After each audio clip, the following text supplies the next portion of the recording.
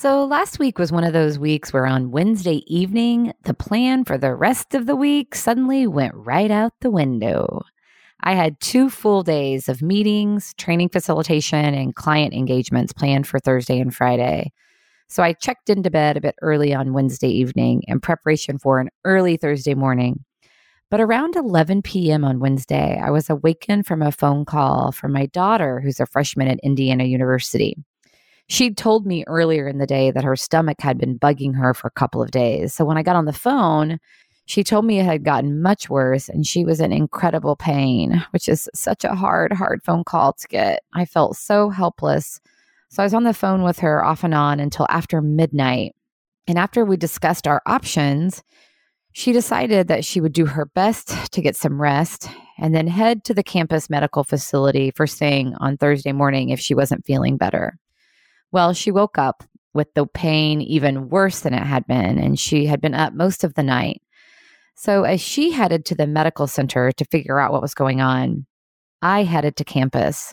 I sent some emails and text messages to the individuals I had planned to meet with and where I needed to shift things. And then I spent the rest of the day focused on my daughter. She learned at the medical facility that she had appendicitis. So we headed to the hospital for surgery. When I realized that we'd be spending the night at the hospital and that I would be helping her recover all day Friday, once again, I began to reach out to colleagues in support of Friday meetings or where I need to shift things to ensure that everything was taken care of. And then finally on Saturday, I had some time to sit down and catch up. I went into that really pretty anxious because I didn't know. I felt like maybe some things had fallen through the cracks. It felt like there was a lot I didn't do. But here's the thing. When I sat down and started catching up on all of those things that I thought I had missed and I started creating crazy thoughts in my head, I quickly realized that nothing had fallen through the cracks. The things that had shifted, all had shifted. The meeting I had to miss is a meeting I can attend at a later time. Clients were supported by colleagues. Colleagues stepped up to facilitate in my absence. It all worked out. So here's the leadership reminder. When dropping everything is the only option to focus on a key priority, everything else will shift around it. People understand and are willing to shift when there's transparency and communication about what's going on. The other leadership takeaway is the impact of your focus on your key priorities.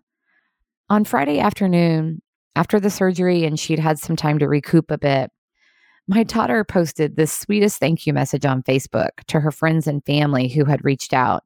And in that message, she wrote, "And of course, my mom dropped everything to come stay with me when a random Thursday turned into an overnight hospital stay for an appendectomy." I love it that she said, "Of course, my mom dropped everything." She is my priority, and her "of course" says to me that she gets that. I'm so grateful for that. Earlier in my career, when my daughter was young, there were times I really struggled with that. I prioritized work because of others' expectations on me. But not this time. This time, I didn't think twice about not going. And going forward, we'll always make the same choice.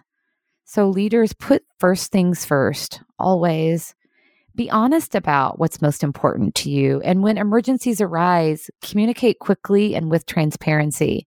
Your stakeholders will understand and respect you for it.